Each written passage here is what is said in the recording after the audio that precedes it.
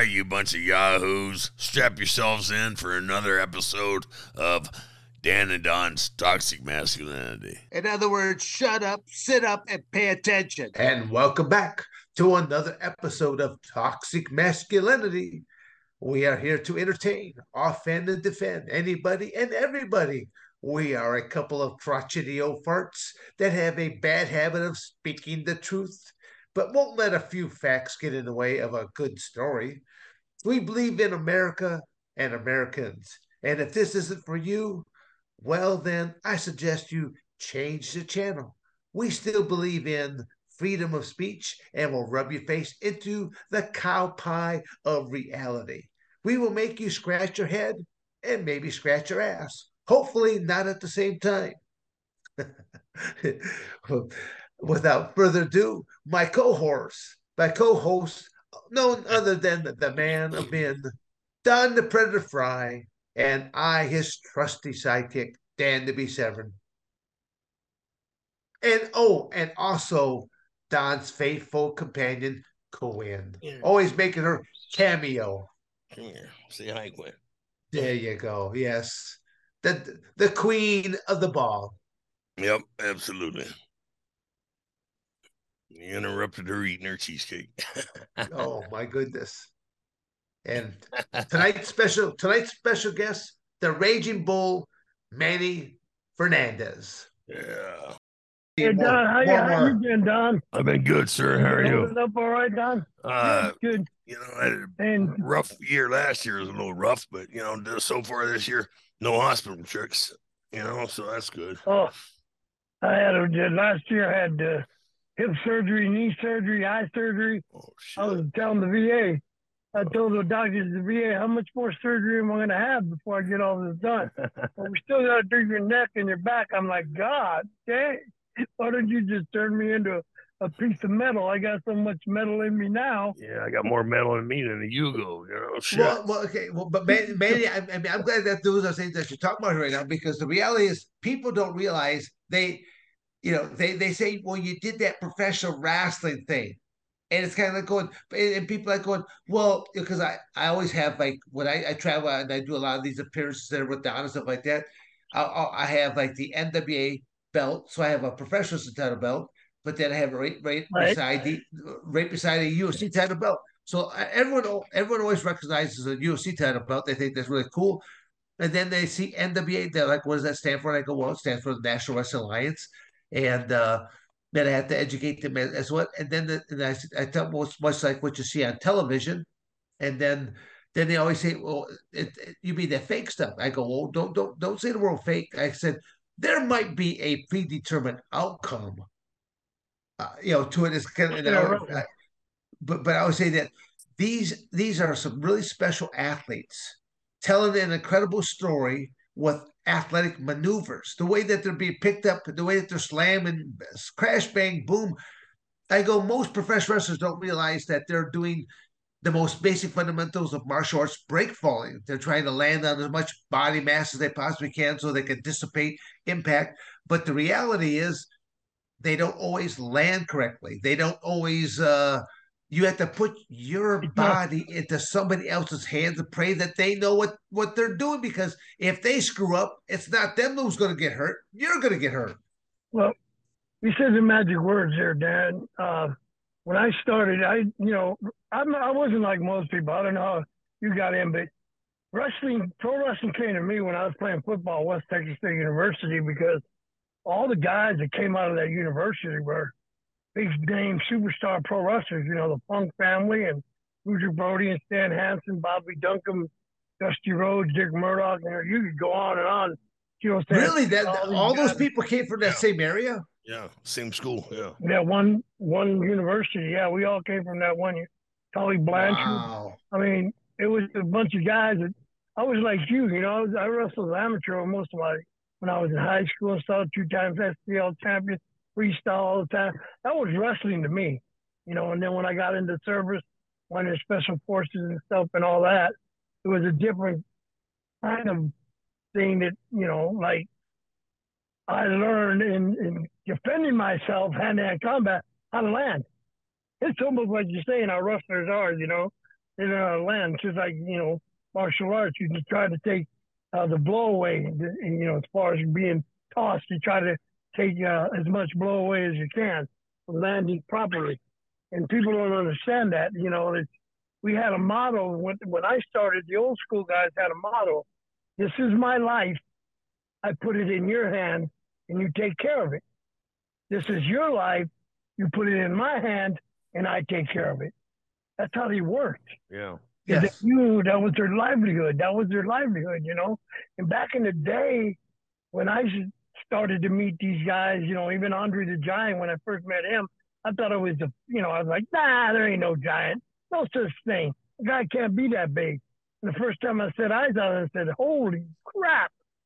Damn, this guy is big, But, these guys believed in the wrestling that had to be put on in the old days was 80% go and 20% show.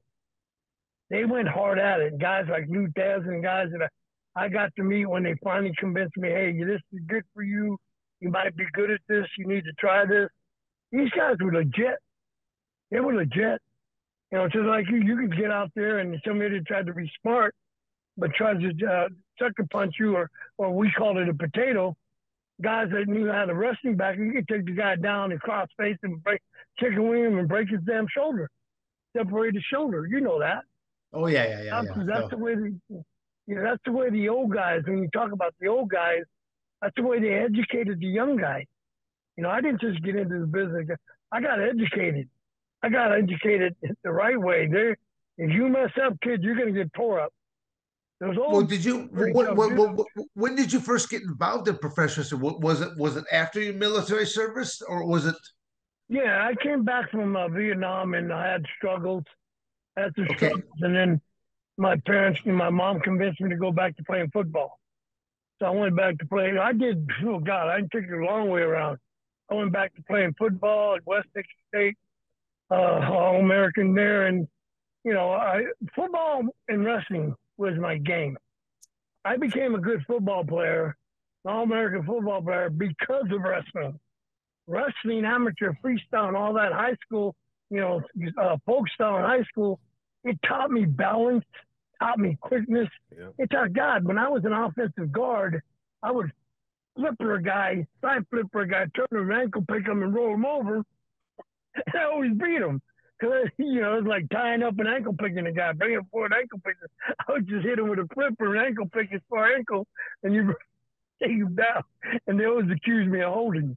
But, but you've got. I mean, any of the true gritty NFL coaches, they go after football players if they've got a wrestling background and they're playing football too. Oh, they want that cat more than anything because they know how to handle themselves and they know that they may not always go upstairs. They may simply just know enough just to take the legs out from underneath someone and clog up that hole so no one's going to run through it. So exactly, that's how I ended up spending a couple of years on the Kansas City Chiefs taxi squad. Back in the old days, it was a taxi squad. Now it's a practice squad. That's why, I only lasted a few years. I was only 36 foot, But I had, like Dan was saying, I could go in and pummel you. I could block you on pass blocking. I would pummel you. Right. I'd go inside and pummel you. Right. And Don, you pummel inside, grab a guy's far elbow, boom, you toss him over. Absolutely. So that's why I attribute to wrestling taught me how to do that. The quickness and sprawling and everything like that. Quick on my feet. If you cut me, I was going to get right back up. It's just like a sprawl, Yeah. So, yeah. I attribute that. It got me to that position. And it got me to meet in 1977 when I was playing ball.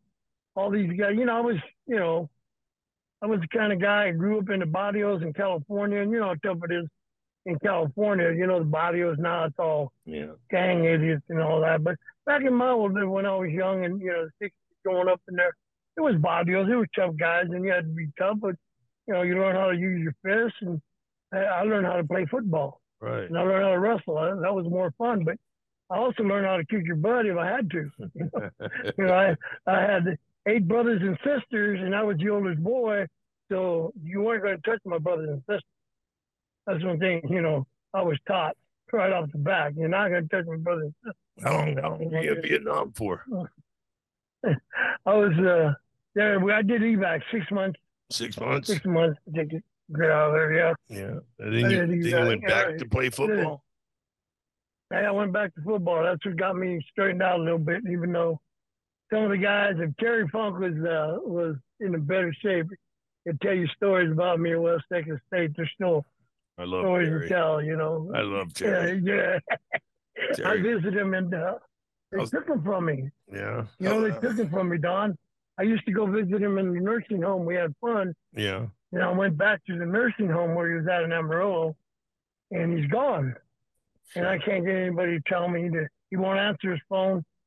I don't know if he's still alive or I pray to God he is, but I can't get to his home. He won't answer his phone. The people at the nursing home won't give me any. And, you have to talk to family. I say, well, you need to give me the number to his daughter. Right. But his daughter is the one that's kind of working against him. He's really would tell me, things, but that's personal things he would tell me. Yeah. He's the one that put him there and everything. And Terry said, it's all about the money. Yeah. That's what it always comes down to. Yeah, sure does. Sad. Sure the which fucking is does. Real sad, but that's who I met. In 77, I was running. We were jogging. We had the offensive line, the fat guys, as we call them back then. The offensive guys used to have to jog to Buffalo Bowl, which was our stadium where we played at. It was about 2 miles, 2-mile jog or whatever. And we had to go right through the Double Cross Ranch. It was a side road. We rode through it. That was Terry Funk's ranch. Yeah. And, Terry was a big booster, big time, but he still is. Him and Dory still big boosters at West Texas State, even though Terry's, I don't know where Terry's at now. I just pray he's still with us. But they were big boosters, and Terry would ride his horse on purpose and jog it up and start yelling at everybody, bring it up, back. So I was jogging alongside of Kelly Kaninsky, who was Gene Kaninsky's son, who used to be the world champion, whatever. Right. And I was jogging alongside of him, and I said, who the hell is that effing idiot yelling at us? And Kelly Kaninsky threw a fit. He was like, oh, my God, don't you know who that is? Oh, my God, don't you know who that is? Okay. I don't give a damn who that is. He ain't got no right yelling at us. Riding a horse. That's how I got introduced to Terry. Yeah. And Terry and Dick Murdoch became really close friends of mine. And Terry and then Dick Murdoch would take me to bars, especially Whiskey River, and I'd get in good bar fights. And they loved it. Yeah. They would do it on purpose. I finally woke up and realized, these guys are just doing this on purpose. Yeah. to find out if I was tough as everybody said I was, Yeah, Terry's one of my favorite. Terry's one of my favorite people on the planet, man. He really is. Yeah, great one. He picked a great one.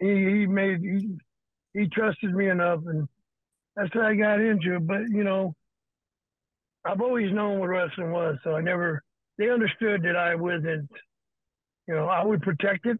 Yeah. If you said something like Dan was saying that people say it's fake back when I grew up and I was starting, and I was in a bar and somebody come up and say it was fake, I showed him it wasn't fake. Yeah, I showed him it wasn't fake. Yeah, absolutely. Yeah.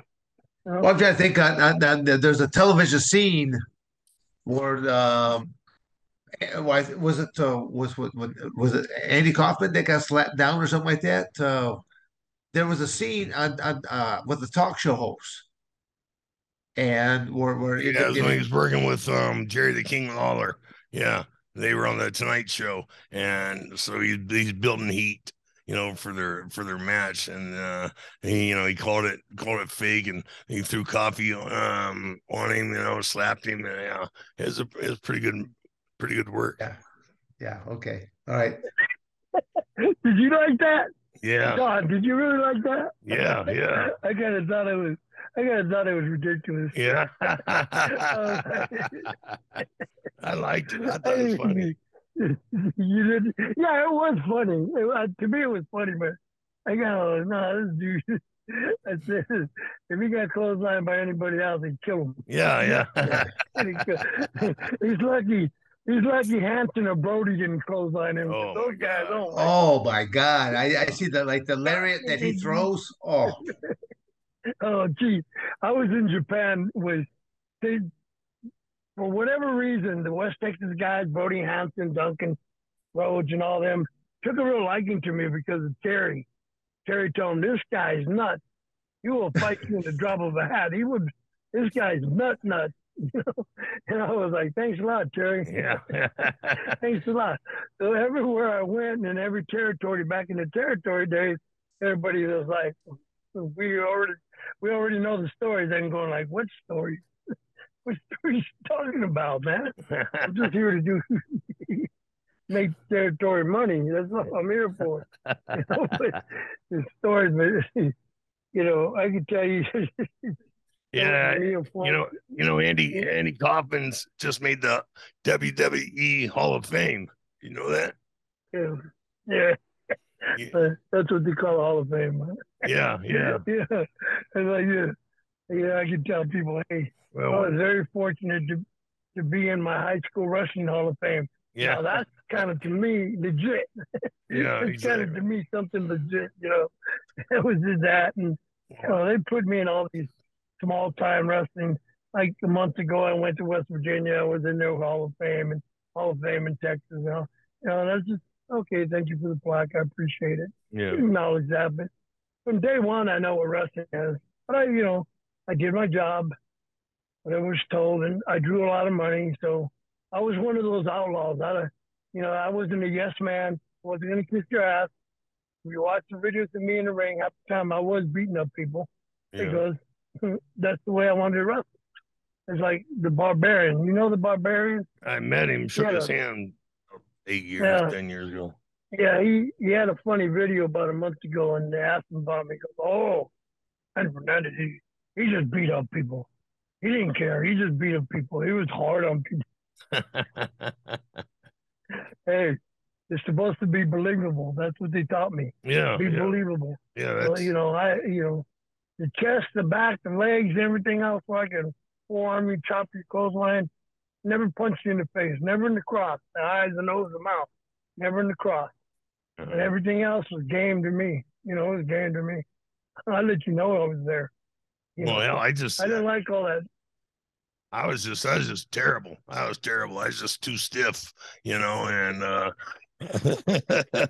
I mean, I worked a stiff match, you know, and that's what they wanted, but apparently they didn't tell workers, you know.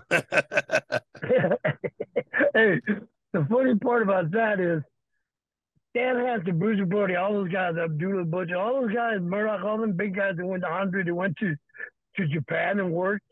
I was the only one that the Japanese called cemento. You, Manny-san, you cemento. Oh, they called me Stiffy, you know. Yeah, but that's good for the business.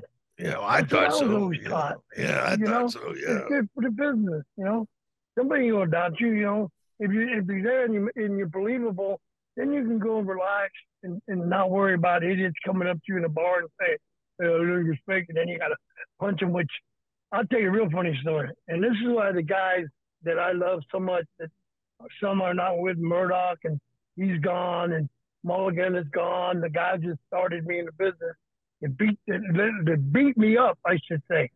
They beat me up, but they top. Right. But they beat me up in the process, right? Right. Learning me how to be this thing. But, I got it. It was me. Let's see, Matt Bourne. Remember Doink the Clown, the original? Yeah. Matt Bourne with him. And he's another tough son of a... That guy was a tough cookie and outside the business. He could get down in a bar fight. But it was me and Matt Bourne. I think it was the referee Fonzie. We were in a bar in Charlotte, Plum Crazies it was called. And some guy kept running his mouth. I finally got tired of it. But we knew the bartender, so he was kind of being cool with us. He goes, "Come on, we'll try to calm him down." And he was trying to shut the guy up, but the guy didn't shut up. So I finally went over and I punched him out. And bam. He called the cops. Cops came up. Oh my God! And the cop comes into the bar with a canine, Yeah. with a dog, and of course you're not gonna mess with a canine. Fuck no. They're gonna Fuck tear no. your butt up. Yeah. They'll tear your butt up. Yeah. Stupid, stupid Matt Bourne gets on all fours and starts barking at the dog. Oh shit. Oh my God, you kidding me? Oh shit. Wow. Oh, he starts barking at the dog, man. I was like, God dang it. And I started the cop want to know what's going on.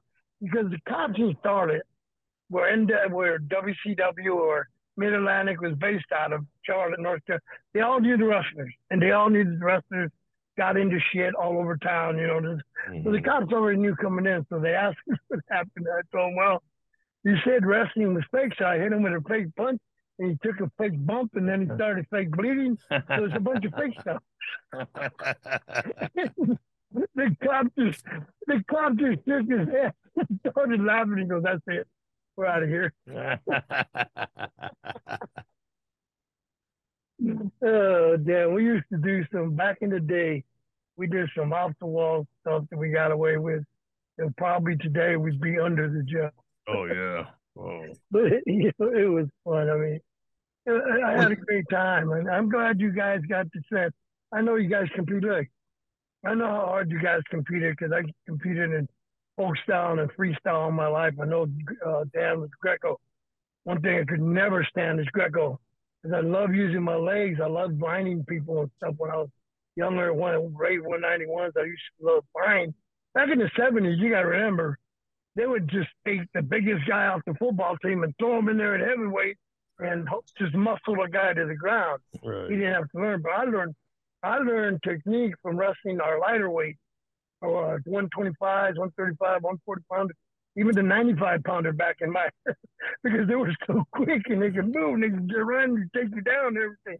So I thought, man, why not learn from them, then go up to your weight and wrestle, you know, learn all the moves from them and all the techniques. Well, the big guys just want to muscle you around and push you around, and then they blow up.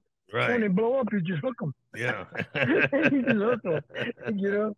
So that's what I learned. And you guys learned that, and you guys adapted that shoot style from UFC into your professional style, but you kept yourself real. You kept it real. Yeah. That's what I was telling about Dan at the banquet. He took something, you know, and made it real believable.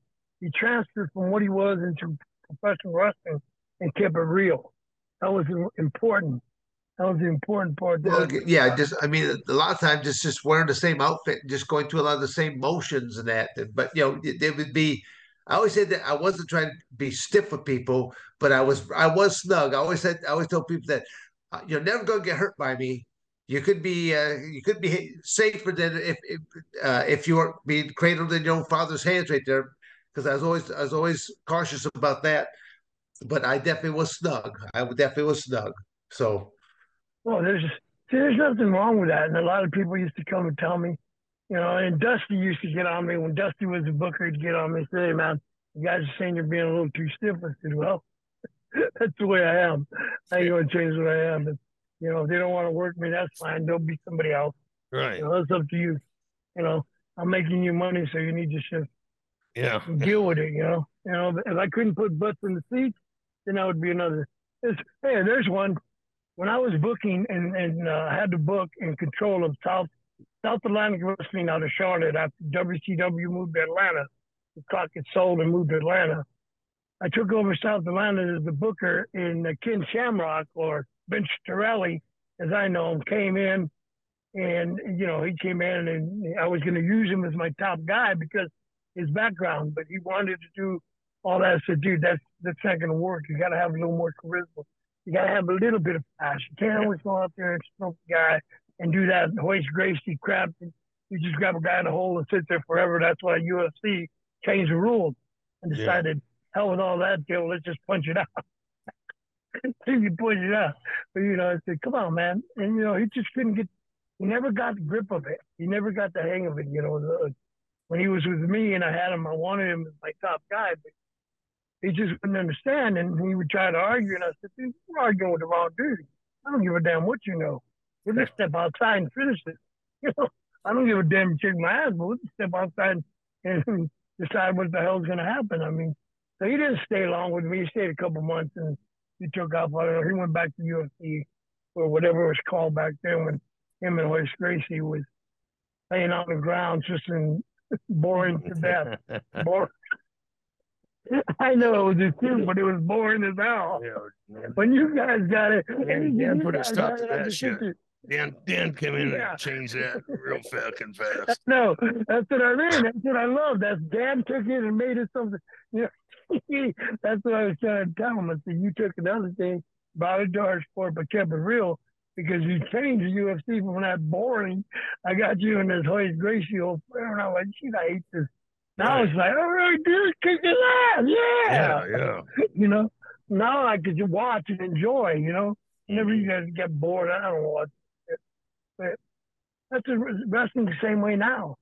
It's like, you know, I was reading the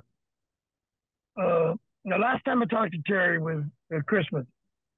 I went by Christmas, the week before Christmas, spent a little Christmas time with him. And that's all we talked about. He said, can't stand watching wrestling. You can't stand seeing. That's when he was a little more coherent. And he said, you can't stand it. It's going to hell. It's just not coming back. It's just too much flip-flopping and stuff like that. And I was telling him, yeah, I know. You know, and then after listening to that, I saw that Bret Hart video where he talks about modern wrestling. And I've been saying this for years. It's just there's no stories you tell. You're just out there flipping fly. You watch that AEW crap and those guys try to outflip everybody, break your leg, you get killed, you know. Yeah, there's no storylines. Yeah, there's no storylines. You just want to, you know, like you say, flip and flop, you know, and see who could make the biggest, highest jump, you know. Yeah. How many more tables can you stack on top? Right. You can do a little flip and then the guy breaks. And the funny part is, and you know, when I laugh, I said, you're an idiot. He breaks his leg. You're an idiot. Yeah. And that's what you get. You know? Now you're out. You're out for 3 months. Yeah. Fuck. Yeah. Or longer. Maybe you're done. Maybe you're done. Maybe you never know. You know, and you know, it's like I told a guy one time, he said, well, I'm a high flyer. I said, good. Fly all over the place. I said, I could drop you right between the eyes and knock you out. What's that difference? Yeah, you had a hell of a tag team, you know, run, and you had a lot of great tag team partners. You know, Hector Guerrero and Rick Rude, and you all beat the Rock and Roll Express, you know, for the NWA World Tag Team titles. You know, how did you like the singles or tag team better? You know, all the guys that I had, Hector and Rude, I loved the most. The one I hated was being, you know, Dusty brought me in. Dusty wanted me to be his boy. Dusty wanted me. But Manny Fernandez, not a kiss ass. Oh my God, Brown knows you. You don't want to use me on top, that's fine. That's your loss, my mind. No, I'm going to be me. I'm going to be who I am. I go to bars, I party, I fight. That's who I was. Yeah. That's who I was until, you know, later on, I realized I started noticing PTSD. And to me, I was just an angry person, and I like to go out, have fun. And Dusty didn't like that. He wanted me to go be with him. Oh, let's go over here. Oh, you know, let's all hang out and everything. It's just not my scene. It wasn't my scene. So the partners I had, one of the best was me and Rick Rude got along for one reason. Rick Rude came, and he was still kind of green. And they were telling me, and Dusty didn't know what to do with me because we just dissolved the world. Me and Dusty just broke up as being world tag team champions. Okay, you're going to lose about good. I'm happy. Who don't want to lose it to? I don't care. I don't care if I ever have a belt. That never bothered me. Yeah, you know what I mean? It didn't mean crap to me half the time. The one time I got in trouble because me and Dusty were world champs, and I left the world title belt and the conveyor belt in O'Hare Airport in Chicago. And they had to call Crockett Promotions and tell them, hey, we have one of their belts. You know, but I got in trouble for that. So we just saw that tag team with brother Dusty. We didn't know what to do with me, and I was just being me. I'll beat up this guy, beat up that guy, whatever. So he decided.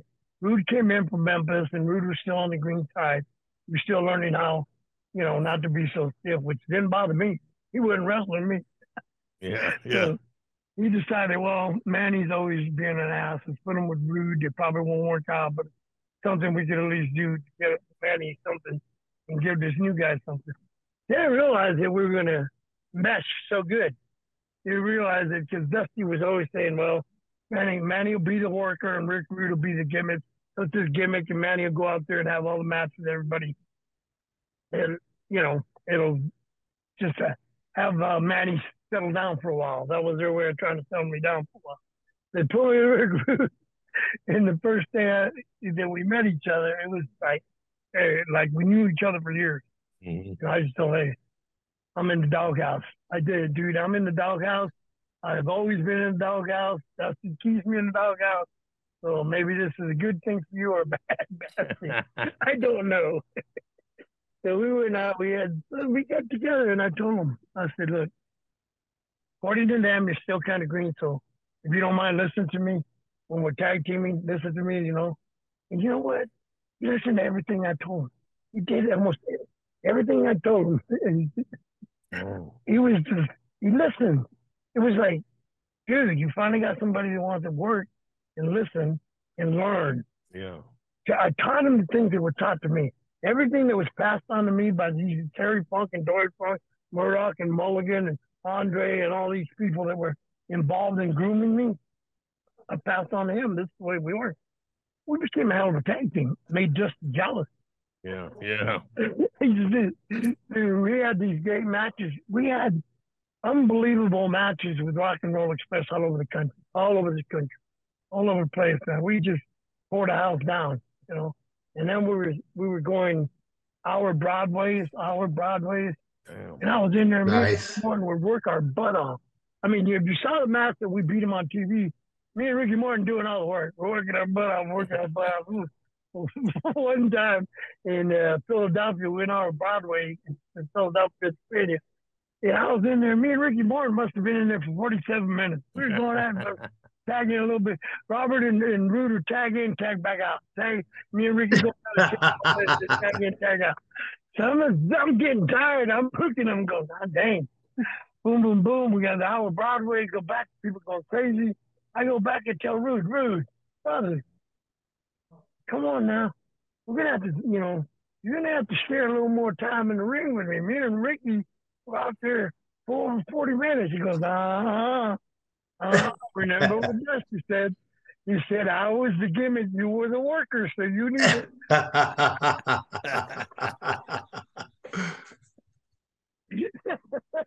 No, We got along.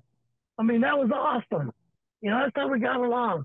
I mean, we got along so great when he decided to make that decision to leave because he was sick of Dusty's ego, which, trust me, if you ever work for Dusty Rhodes, it's all Dusty.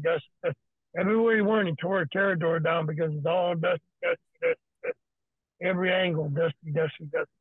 And you bring a young guy in there to boost himself up. Myself, Magnum TA, whoever he feels could be hot right next to him, he's going to keep right by his side. That's the way he was smart doing that. It didn't burn him down, nothing. But Rude got tired of that. He got tired of the politics of it. It was all political. If we had Rock and Roll Express with world champions, we'd be mid-card because Dusty had to be top of the card and Ric Flair and all that. And Rude just got sick of it. He told me, wow. I'm here. I called. Vince wanted to come. I said, hey, brother, we're in this business to make money. Wherever you're going to make money to support your family, go, bro. Go. What do you think about Manny? What do you think about like this new internet era though now? Where I mean, what I like about what you were talking about there is that you can work with the same guy over and over at different territories, and literally the more you work with somebody, you know better what they're good at, what they're not good at, and you know how to make them really shine, and you know how to interact with them properly to where you don't have to call nothing other than just go out there who's going over and what kind of a finish you want, and then you don't have to call. I mean, you go into some of these locker rooms right now, they lay out this match so detailed. I just Oh it's my like God. it's way too Oh my detailed. I God. can't remember. I mean, they lose me after like the second thing. Like, okay, too many spots left and right. And I go, you're a heel. I'm a baby face, and so be it. That's what it is. Yeah. But You know, we live in this you know era what you're saying. of the cell phone though, and you could wrestle tonight, and you could be with the same worker the next night, but the match might be exposed because there might be someone there that is watching the match, might videotape the match, and literally be playing it. Yeah, I would have loved to have been involved in professional wrestling when it was the old territory out to where you might be out west for a couple of years and you're Right. working with the same group of people over and over again, but because it's a new house or you're going one town over, you can have the same outcomes and stuff like that. But it's just a whole different era then compared to what it is now. Yeah, Dan, you hit the point. I was very fortunate when I was young because of Terry. 8 months in professional wrestling, and Terry Funk dropped the Florida heavyweight title to me. 8 months. I wasn't even a year in the business. 8 months. And to me, the greatest that ever walked to a ring was Terry Funk, to me. Yeah. Okay. Yeah. And he did this for me because he told Eddie Graham, this kid can make you money. I'm going to put the belt on him, whether you like it or not. It's my decision. He did that for me. He believed in me. And that Wow. was unbelievable. And I had matches with him every town that we went, Jacksonville, Miami, and every match was different. Because Terry was somebody who was in the ring, out of the ring, on the street, backdrop from a U-Haul trailer into a trailer. Actually, we were fighting on top of a U-Haul trailer and took a backdrop onto a trailer. I'm like, Jesus Christ, this man is nuts. Yeah. We were on the middle of the street, Armenia Boulevard in Tampa, fighting and cars breaking and stuff. I'm going to get killed. I'm going to get killed. I went from Terry Funk's craziness and everything was different every town. And then they brought in Harley. Dude, where I learned the most, they brought in Harley Race. Yeah. I wrestled Harley Race for the world title 15 times. Wow. All through Florida. And every single match was 1 hour Broadway, 2 90-minute Broadways, and none of them were ever the same. The only time we had a problem is when I was so excited, I went to hit him with the flying burrito. He said, I will duck and you take your bump. I was so excited that he let me try the flying burrito. I flew so high, I cleared the third rope, landed head first, cement first, on the St. Petersburg Arena concrete floor and was out for 2 days in a coma. Oh, shit. But it's Harley Race. It takes you, and even if it was the same time, you come back, say, 8 hours later, you get in the ring and it'd be a whole different match. Yeah. That's what I learned about the old timers. Right. It was never the same. It was never the same. You can wrestle like we did. We used to call it the loop. He did a loop with the ball. When he dropped the Florida title to me, I had to do a loop. He went to town to town to town to town to town until we hit every town in the territory for the rematch. And it was still sellout. And there were still different matches. And you know what it was, Dan and Don? It was touch and feel. Yeah. Touch and feel, because you knew what was coming. All you had to do was touch him and look. And this means duck, and you duck. Yeah. You didn't have to say a word. Yeah. Never had to say a word. You got that good, and these old timers were that great. Yeah. They were that great. I worked with Ming a couple of times over there in Japan, and you had to keep your eyes on him all the time because you never felt him. He was such a soft worker. If you took your eyes off of him, you wouldn't know what he was doing because he's just so good. So fucking good. Yeah. That's the same problem I had with Superstar Billy Graham. Yeah. Superstar Billy Graham, big dude, muscled up. I mean, he was great when he was in our territory. He looked great. And I'd get in there and he'd flip me over, front face like me. And I go, dude, where you at? Yeah. I got you, baby. It's okay. I said, no, dude, I can't feel you. You need to tighten up. Yeah. Please tighten up. No, baby. I got you, baby. I got you. I couldn't stand not feeling you. Yeah. I had to feel you, you know?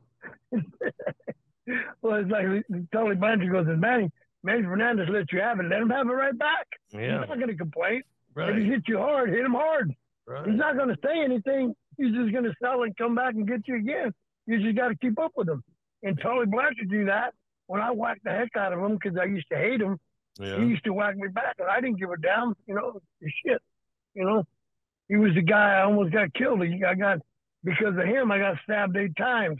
Well, it was me and him. I got a bar fight like an idiot.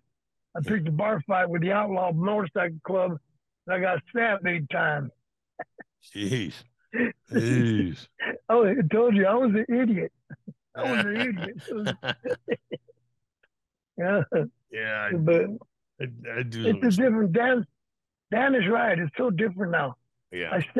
I went, to this place over here. They call it, what do they call it? Oh, King of Sports Wrestling over here in Tyler, Texas. So invited me over there. I went over there because one of the guys that I trained when I trained R-Truth, Ron Killing, when I trained him, Mike Gunner was one of the students too. And he was about to sign and decided to sell off he was caught in that mix. I went to go watch him work some of these guys. I went in the dressing room and I'm listening to this guy and I'm going like, oh crap. Can you not just go out and wrestle? And they just looked at me all weird like they didn't know what I was talking about. Yeah. But they were just going over this and that and this. Oh, I'm going to do this, I'm going to do this, and you do this, and you do that. I'm going like, what the hell? What happened to just grabbing a front face so I can tell the guy, 2 elbows, 1 tackle, 2 elbows, 1 tackle, get it again. Yeah. Whatever happened to that? You know what I'm saying? Simple stuff. Oh man, they try and line shit up for me. And I got a terrible memory, so it's just I'd be so tense, just trying to remember what the hell I was supposed to do that I'd just be too stiff from that, and and I still get lost, trying to remember what the hell to do. Yeah, it's a whole different world. I've never watched wrestling. Never, I don't have wrestling memorabilia in my house outside of my amateur stuff, I don't have pro wrestling stuff. I don't have pictures up or anything. These plaques I get from these people for Hall of Fame induction stuff, they're in my closet, They're in my closet. My better half always tells me, why don't you ever put this stuff up? Like, what? I already know what it's all about. I mean, outside, my service and my memorial plaque, my Vietnam memorial plaque in my bayonet. That's about what I got in my house. Yeah. To this day, I'm thankful that I met the people I met in professional wrestling. Great people, you, Dan, you guys came in, and when it was about the time to take that political change with Vince, that was one thing I stand by is when they tried to get me up to New York, I just told them I wasn't interested. I wouldn't work for Vince. Yeah. I knew that wouldn't last anyway. It wouldn't last, so I wouldn't give the guy the pleasure of firing me, or I would have walked out. I've never, in all the years in the profession, in all the territories I worked in, nobody ever fired me. Nobody ever told me. I gave them my notice. Yeah. I'm done here. I'm going somewhere else. Wow. I've had that honor. Yeah. I wouldn't. That's a rarity. That's a rarity. Yeah. I wouldn't let Vince have that honor. Yes, I would him. Because I knew the bastard would have fired me anyway. Yeah, absolutely. I wouldn't sit that, but yeah. I went up there with Scott Ferrazzo to interview with him. And Scott was a used car salesman, and he told him, "Well, this is what Don and I are going to do. This how it's going to be handled, and we're going to do this and do that." That they escorted us out of the fucking building. Oh Lord! There's so many. The thing is, when I was still training guys, and one thing I'd give Vince credit for. Is when I would call up John Cohn, the talent director, whatever they call him. Yeah. I'd tell him, hey, dude, I got a couple of kids that, you might want to look at. They're pretty good. And because, I mentored JBL and Booker T and Stevie Ray, I trained and mentored them, and I trained R-Truth. And I had so many guys, Homicide, all those guys that were tough guys in there. And a low-key mentored all these guys. when I told them I had people that would like to come and try out, they never denied it. They always let me in, and William Regal always treated me very Oh, good. I But love, I William love, Regal was, I love Steve, man. He's great. He's great. yeah, yeah, he's fantastic, and Yeah. he would always, when I came, he would always come up and thank me for being there and stuff. He was really good. I mean, he treated my boys real good, but I never, I haven't taken guys in years to try out anymore because I've lost interest in training people because all they want to do is, hey man, when are you going to teach me how to flip? I want to learn how to do this flip. Yeah. I say, well, you're in the wrong school, dude. Wrong You're place. gonna learn how to. I said, you're first going to learn how to high C and dump a guy cross face of a chicken wing and try to tip him.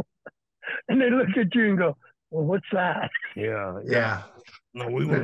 Manny, you would love my training facility because they all start off on wrestling mats. They don't get a chance. They actually have to earn the privilege of going into the ring, and they will start off on the wrestling mats, and they have to pass three blue mat matches. Now, what a blue mat match is, it's just a blue mat that's the same size as what a professional wrestling ring is.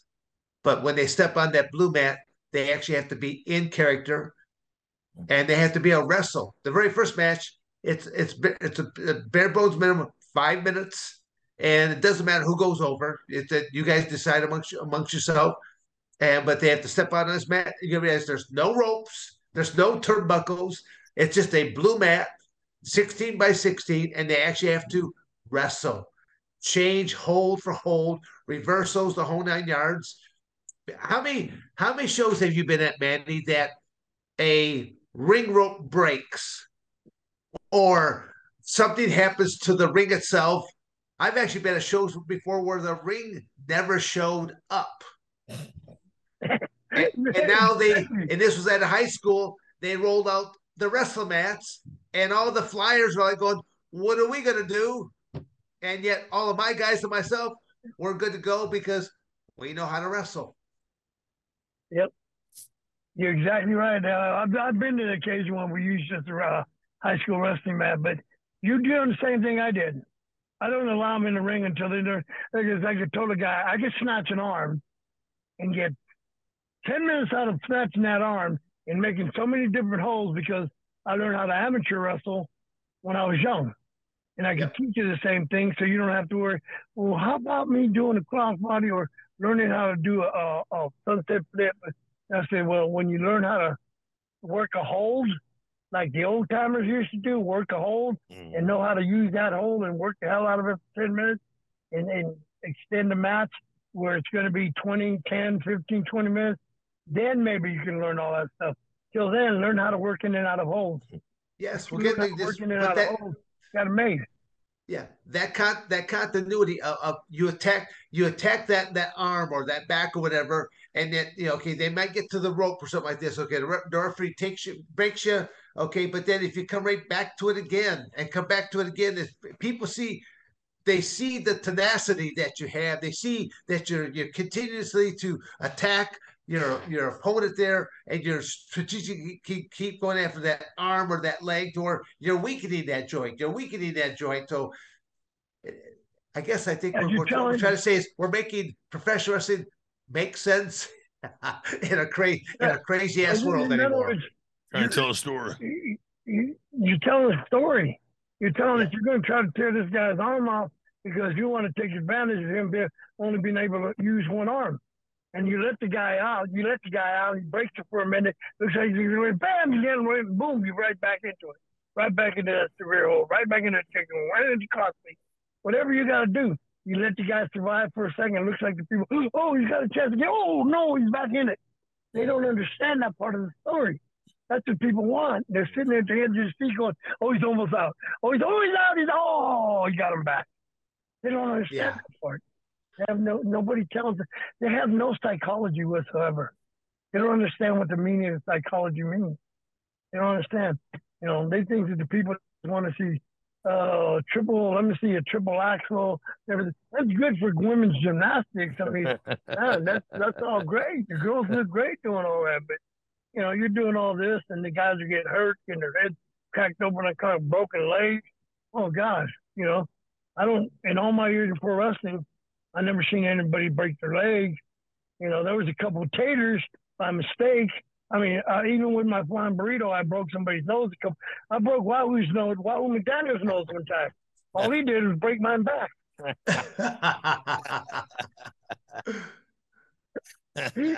He didn't get mad. He just repaid me. Next time he took me over and dropped the top on me, he dropped it right on my nose. I said, oh, damn, he broke my nose. He started laughing. That's the way it was. I mean, but, there was mistakes made. There was a lot of potatoes that weren't meant, but it happened. So you just get a receipt and you expect it. You respected it, and you respected the guy for doing it.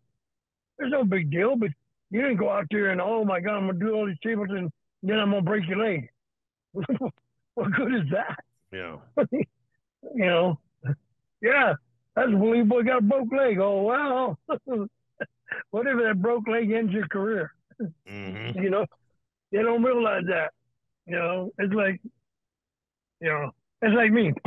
I get frustrated. I go to these group meetings for PTSD. I get frustrated. I got service connected from the military for my combat service, but they only give me 75% service connected, which is good. I make a good living. I don't worry about, having to go anywhere to wrestle or anything. I do a couple conventions. I'm going to one next week in New Jersey, 4 days. But I don't worry that I have to, live on wrestling, keep wrestling like Ricky Morton wrestling until he's 80. Why you got to wrestle until you're 80? Geez. After a while, it's just you're done. Hey, grab a grip, get a grip on life. You're done after so many years. You're out there, but you're going to be 70 years old, and you're out there beating kids that are 20 something. That's not believable. No. You know what I'm saying? That's not believable. But see, I get frustrated because of pro wrestling in my 2 years of NFL career, I can't get my other 25% from the service to be 100% service connection because of pro wrestling and the NFL. That's frustrating. It's frustrating to me because, I think I should be 100%. But, I was a pro wrestler for 40 years. I can't deny that. Right. I can't say, oh, I didn't do it. No, I didn't do it. Well, I only played in the NFL for 2 years. That's not, but that counts against me, so. Yeah, but, I deal with it. And some people it's like when I was at that banquet with Dad, I didn't care about those other guys. Yeah, Dory, because Dory was part of it. Not those other guys I didn't give a damn about, I remember J.J. Dillon when I first started pro wrestling in Amarillo, having my first match with him. He was so scared I was going to shoot on him, he really didn't want to wrestle me. You're going to be in Jersey next week? Yeah, I want to be in Parsippany for a convention there, 4-day convention there. Me and I think Bret Hart and a couple other people. I forgot who's on there. Yeah. We'll be over there. Yeah. I'll be somewhere. Like I hadn't seen that. I'll be somewhere. I don't know if that's the same one or not. I'll be somewhere. You'll be in Jersey? That'd be great, Don. Yeah, it would be. I don't know if it's the same one. Yeah, it took me, I hadn't seen Dan in years until I saw him at that Hall of Fame induction, been a long time. I think it's called the 80s Wrestling Con. Yeah, 80s Wrestling Con, yeah. Okay. Yeah, and, it's guys like me and you, guys are leaving. Guys that I love and respected and looked up to in the business because of how they worked and how they protected it are all gone. Yeah. Hi guys. And I'm afraid of losing Terry. Yeah. I've been with Terry since. Yeah, but I think Terry. I've been with Terry since 1977. Oh, yeah, but I think Terry's ready to go. When he lost his wife, it just destroyed him. Oh yeah. I think and their brother. Yeah. Him and Vicky were so close. Yeah, I think he was so close. Yeah, I think he wants to go. Just because of that. I mean, nobody wants him to go. You know, we're all being selfish want to keep him, but you know, he's not happy here, man. You know, he misses her so bad. Yeah, you might be right because I know how much you love Big K. I was always with him, and I just hope now. You know, I owe so much to him, and I tell him every time I see him, if it wasn't for you, I'd be nothing. Why you did what you did, I'll never understand, but if it wasn't for you, I'd be nothing. You know, he just had a lot of faith. Where he got that from, I was just some crazy idiot, but I mean, that would be a hard pill to swallow on my end. Yeah. Yeah. Well, Brad Reagan's broke me in, you know, and Masa Saito, you know, and Kurt Hennig, you know, so, and it hurt when we lost. When you lost who? When we lost Kurt Hennig and Masa, you know, Saito. Oh yeah. You know, I mean. Oh yeah, Masa. You know, I love that, especially Kurt. You know, I tell you funny Kurt that you brought up Kurt Hennig. They're all funny. Hey, we were in Nashville or Memphis or something, and that's when everybody was taking those stupid ecstasy pills. Yeah. Everybody loves the ecstasy pills, right? And I had Halcyon. My doctor gave me Halcyon because I had a hard time sleeping, right? We were all partying at the bar, and I had Halcyon to everybody's drinks. Yeah. And everybody passed out. So I went around and shaved everybody's eyebrows. Yeah. I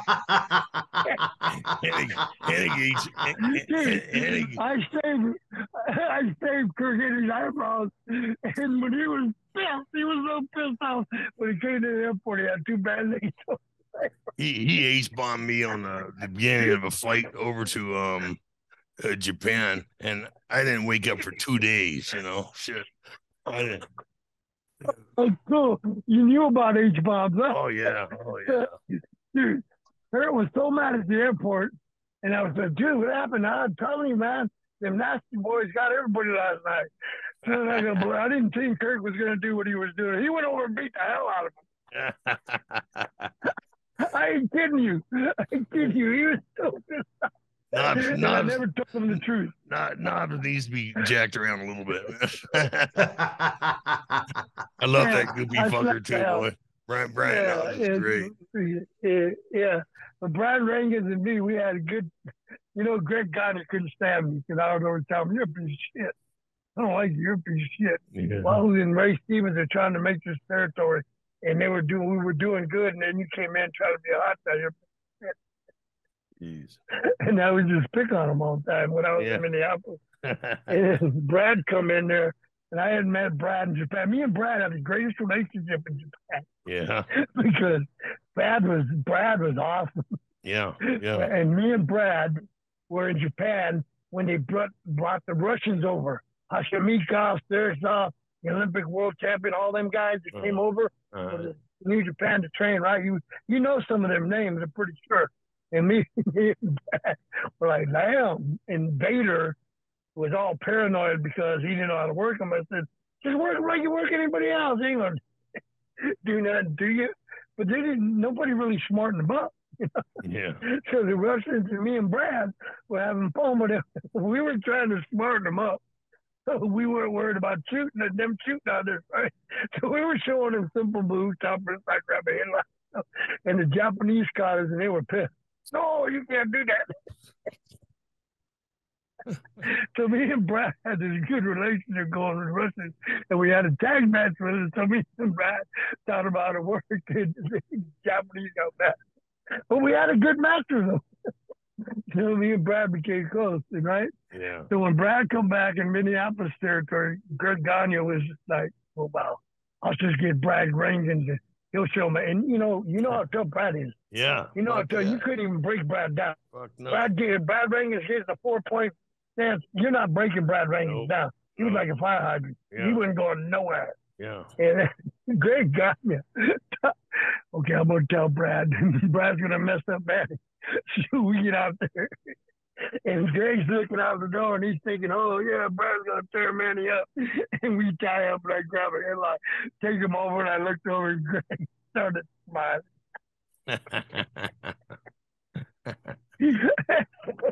We had a hell of a match. Now talk about snug. They're snug. Yeah. Brad was ranked as a snug, buddy.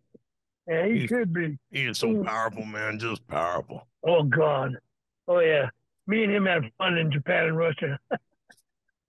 Well, just the way that Rodriguez was built. I mean, he just yeah, he just like a bulldozer. Yeah, you know the way he's built. Yeah. That was funny. Yeah, it was funny, man. We had a great time in Russia. We had, I knew that Brad would take on the Russians, and hey, I got tore up in Russia. The Russians were in Russia, and we were in it. I wrestled Tanguyev, and Tanguyev was just ripping. Well, you wrestle the guys that are world caliber wrestlers. They don't rip you apart. I just did a little bit, was good and great in high school, but in high school, and I did folk style, freestyle in college because West Texas had no wrestling team, but I could go out and find tournaments and stuff and wrestle and stuff to stay in shape for football. That got me in shape for football. I went around wrestling most of the time in the summer, but got me in shape for football. But, St. Gian was in there in Russia, and boom, boom, we had the match, and damn, he turned me up, and finally I said, okay, I raised my hand. We're going to hand fight. And he raised his hand up, and I kicked him right dead in the nut. Snapped him up. I suplexed the piss out of him. I looked up, I jumped up, I said, now there, that's the American way. And he loved it. And he loved it. The Russians come over and loved it. They brought me vodka and stuff. Me and Bandman Bigelow got so drunk he threw up everywhere. Oh wow. Well, Manny, was there someone that you really enjoyed working, or was there like what was like one of the most spectacular matches in your career, or that I mean really stood out to you? Oh my God, there was so much great talent back then, Dan. All the old timers were so damn good. When they got in the ring with you, they made you shine. It was that damn good. But, matches that I had, like I said, Terry Funk was unbelievable. He can go night and day. He could be plastic, wrestle, hold or everything, or be crazy out in the street taking backdrops off of that U-Haul trailer. Boom and all that, running around, beating up himself, and then get on with Harley Race, and then Harley Race and the way he worked the match, and then go to somebody like Dory Funk, who's physical, in and out of hold, every hold, short arm scissors, all the old school, boom, just scientific wrestling from the get-go, and all that. I was very fortunate. So, all the guys that I wrestled on top were so good that I couldn't ever say to anyone, that I had one great match with one superstar wrestler, one legendary wrestler, because y'all made me look good. They all did a job making me look good. I just followed their instructions. Yeah. You know what I'm saying? They talked, I listened. It was the greatest line I ever got from Dick Murdoch, who was one of the greatest too, was shut up and listen, kid, and you'll do all right. That's all I ever did. That's all I did. For 10 years, I shut up and listened until I got to the point where I started leading. But I used what I was taught from them to lead.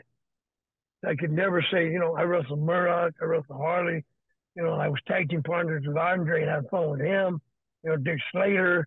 There were so many, Dory Funk, Terry Funk, there's so many people, even Bugsy McGraw was great. I mean, there was so many. One of the best times I had in my life was with Don Morocco. Yeah. Don Morocco was one of the greatest guys. He used to put Quaaludes in my mouth in the middle of the match. By the time the match was over, I'd be like, and he'd be going, "Hey, he's selling like crazy." Wow. I was a rookie, and it was listen to the old timers. That's all you got to do when you learn. And once they said open your mouth, all of a sudden, I'm going. But Don Morocco was fantastic. Him and even big Ernie Ladd. I had some fun matches with Ernie Ladd. I mean, there was so many guys when I was a young guy growing up. I was fortunate enough to be on top to work these guys. They were unbelievable. I mean, today you don't have that. You don't have that nurturing. You don't have a guy who's been in the business and worked every territory and got over in every territory and carry a young kid that they say potential in, that they know can make money in the business and make money for the company and everybody around them. Because back in the day, you had to put asses in the seats for the boys to make a payday. They got paid by what you brought in. If you were put on top, you were responsible for putting food on the table for everybody on that card. Right. And that's a big responsibility. That's a big responsibility. And, you know, I put on my shoulders at an early age. You know, at an early age, early time in the business, that was put on my shoulders in Florida. And thank God that, you know, they had that much trust to have, you know, probably one of the greatest matches I remember is the one that I knocked myself out, was in a coma for 2 days because I was having so much fun. It was so easy. It was so easy. The match was going so easy with Harley. You know, I was like, wow, this is awesome. 40 minutes gone the match. I go, wow, we went already. I was like, damn, we already went 40 minutes? Jeez, we haven't done anything. And that's the main lesson I was taught. Less is more. Less is more. Absolutely. You know, and you know, it's unbelievable. That's Dan. Honestly, that was today. I can't see anybody in this business that could do what these guys did for me. Nobody. You know? No, it's all about themselves. You know. Yeah, I mean, when I did go to WD, I got the respect of all the guys. You know, they're like, hey, you were this and you were that. You know, you know, and I appreciate that. And, you know, it's good respect. For a guy like William Regal, Steve Regal, whatever, I call him William. Yeah. He'd come up and say, man, it's an honor having you here. I said, oh, thank you. Thank you. You know. Hey, man, if there's a Mount Rushmore of wrestling, who'd you put on it? Terry Funk, Harley Race, Story, Nick Murdoch, Andre. You know, one of the things I enjoyed working with Andre in Lubbock, Texas, when I was just starting out, is everybody thought that Andre Giant was just a giant that came in and didn't do much of it. You know, you couldn't move it. Andre the Giant was proud of being a wrestler. Yeah. He would take bumps. He could drop. He could, you know, backdrop. Andre, you know, they say, oh, Hulk Hogan slapped on. I seen Andre the Giant get slapped way before Hulk Hogan slapped. Yeah, I saw Harley Race do it. Yeah, I seen Andre take pride in taking bumps over the top rope, headlocking people, working. It was, I'd snatch a hole, tag on the heater, I'd snatch the hole, he'd work the hole, give it back to me. Boom. I mean, he could work. Yeah. He wasn't just a big monster. He could actually work. And that's what amazed me. Because I just thought he was a big gimmick. Right. You know, he was a big gimmick that I met when I was a junior in college that would keep calling me boss. And I could tell him, no, I'm not the boss. I'm here to pick you up, dude. I'm not the boss of anything. Okay, boss, you take me liquor store. I go, liquor store? We got to go to Lubbock to wrestle. I go, we got to drive 70 miles to Lubbock to wrestle. You got to be in Lubbock. I was told to pick you up and take you there. You stop liquor store, okay? Oh, okay, whatever. He come back with a damn case of beer and a damn half-gallon tequila. Yeah. I'm like, what the hell is this, man? Look, in college, I had a Formula Trans Am with T-tops, and I had to drive them in that. I had to pick them up and put them in my car. And dude, by the time 70 miles from Amarillo, from Canyon, Texas, where it was based out of Canyon, Texas, even though it was the Amarillo territory, the office was in Canyon, where I played football. And by the time we got to Lubbock, all the beer and tequila were gone. Mm-hmm. I go, this guy's gonna wrestle. He's gonna be drunk when he gets out of his car. He got out of the car, bro, and he walked straight as an arrow. Nothing. I'm like, damn. If I would have done that, I would have been dead. Yeah. I heard he got on an airplane one time, bought all the booze on the airplane. Yeah. Were you on? I was on a plane with him to Japan. I'm like, oh my! And he decided because he knew me since I was in college, and I would drive him around and stuff, think about driving around, taking him to eat and stuff. And so he took me out of business class, brought me up to first class. Brother, he got me so drunk, I couldn't get off the airplane. I couldn't get off the airplane in Tokyo, man. I couldn't get off the airplane. He was a great man. I had enjoyed him. I enjoyed all the old timers, man. I had so much fun with the old timers when I was coming up being green. I mean, all the ribs they pulled on me, Jack and Jerry Briscoe were awesome. I loved it to death. Those guys used to love to pull ribs on me, pee down my leg. And I knew it was coming all the time. But, you're a green kid. You just let the veterans do what they got to do. They're not hurting you. Right. They drop me off. We would all stop to pee. They jump back in the car and take off and leave me. Yeah. It's fun. It was so much fun coming up in that era. Right. Nobody got feelings hurt.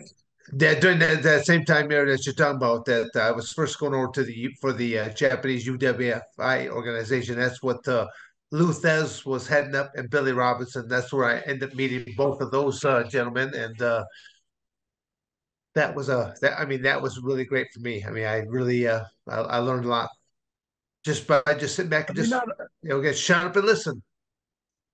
Yeah, were they not awesome? Were they not awesome? I love Lou Thez.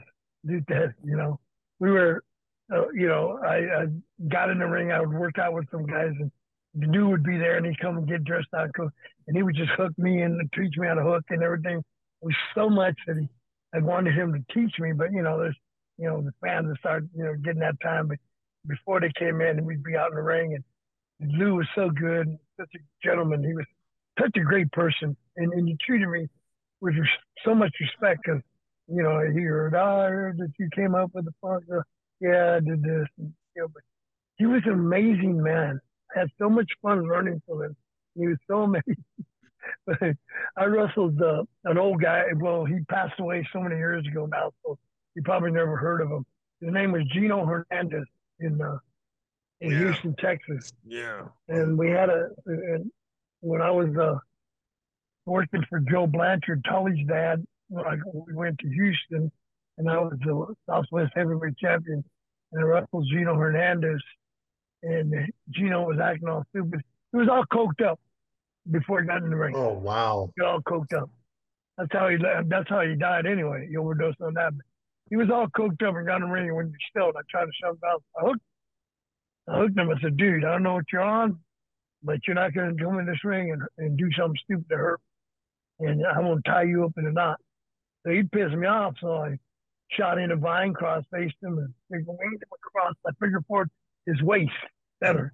Yeah. I couldn't, he was just moving and just like having a fit or a spasm, whatever.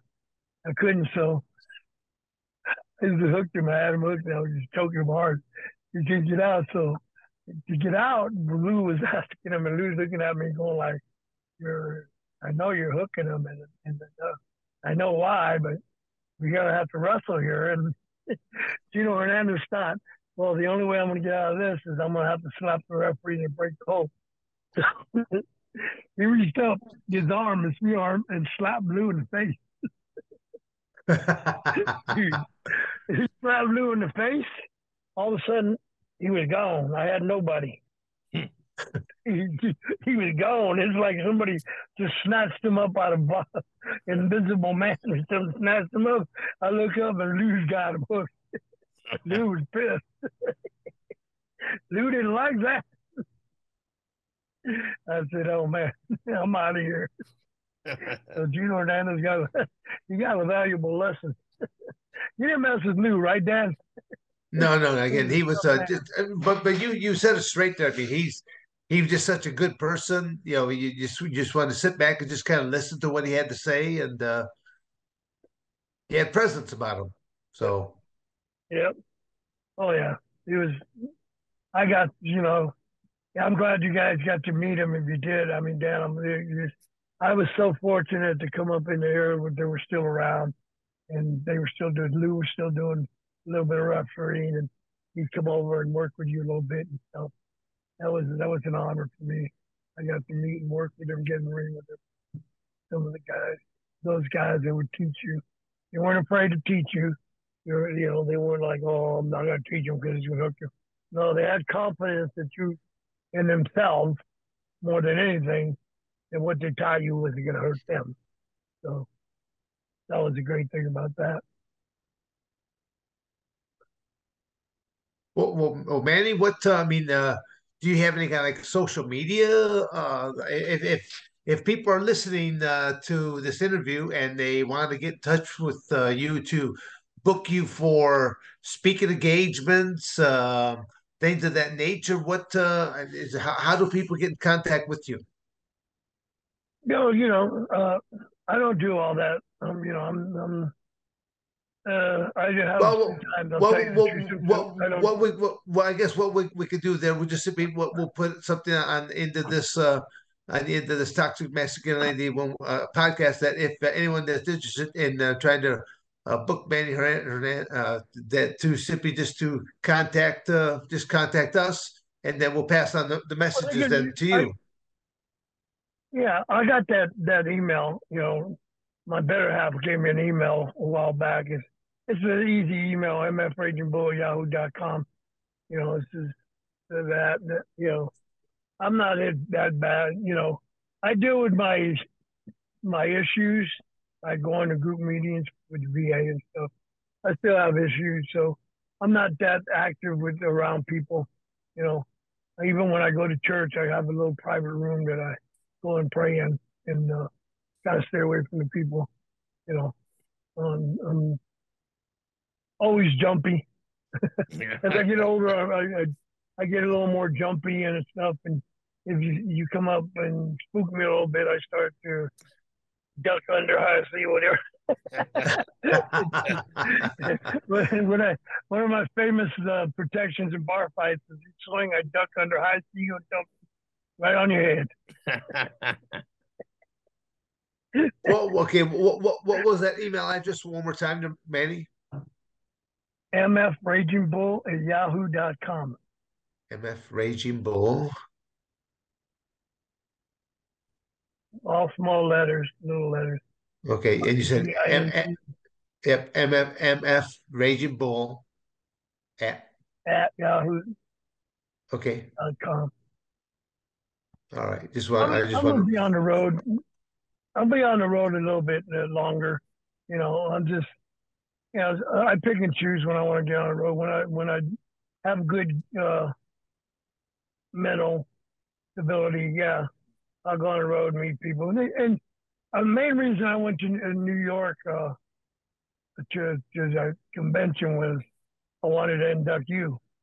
So well, let me induct you. Because I had gone the year before because I inducted Terry and took Terry's ring. I had gone the year before, and when they said you were coming, I said, "Well, I'd like to induct him."